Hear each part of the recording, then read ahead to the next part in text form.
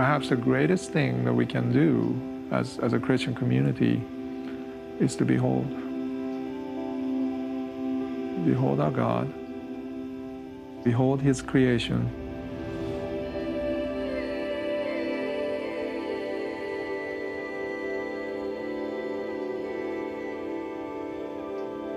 The church has exiled beauty from its conversations, and I think that we need to rediscover the beautiful in order to recover ourselves, our humanity.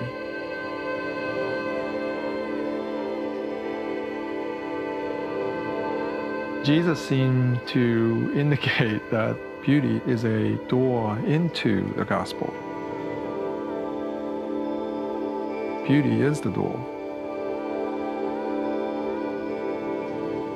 In Mark 14, Mary of Bethany barges in and breaks open this jar of nard that she's been saving up all her life. And disciples are furious at her because she is doing what a woman should only be allowed to do on her wedding day, which was to anoint her bridegroom. Everybody knew what that aroma signified. And they're expecting Jesus to kick her out. And Jesus said, no, you have no idea. You don't understand this night. You know, she has done a beautiful thing to me. Mary is responding to this encounter with Jesus when Jesus intentionally came late. He was supposed to come and heal Lazarus, her brother, and he's dead. So she's very upset with him, I can imagine. And Jesus' answer to Mary was his tears. Jesus wept. When Jesus wept, it was this gratuitous, useless beauty that was flowing through him into her, and she knew that.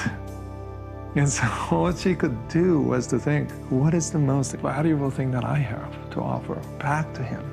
So she grabs this jar, runs in. She wasn't thinking about this drama that she would create, probably. All she knew was that Jesus is going to suffer.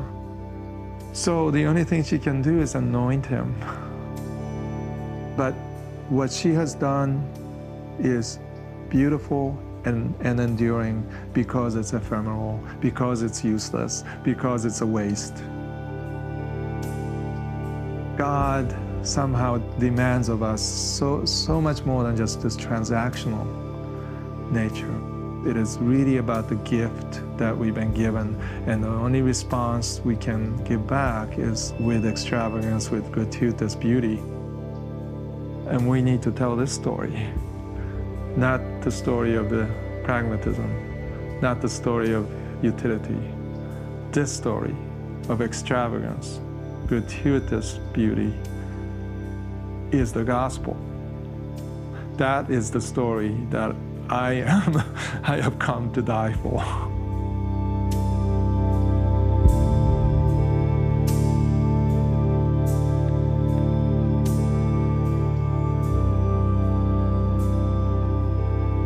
What really moves us tends to be someone who can behold.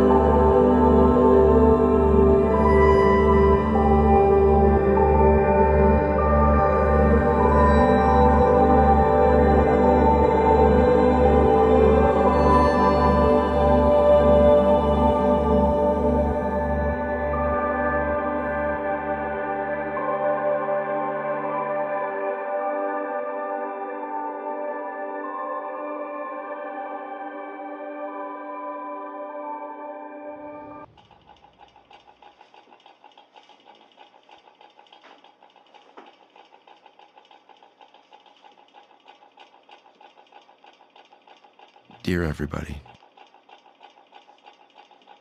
so you can pray, so you can love, be still, behold. Yours, Evan.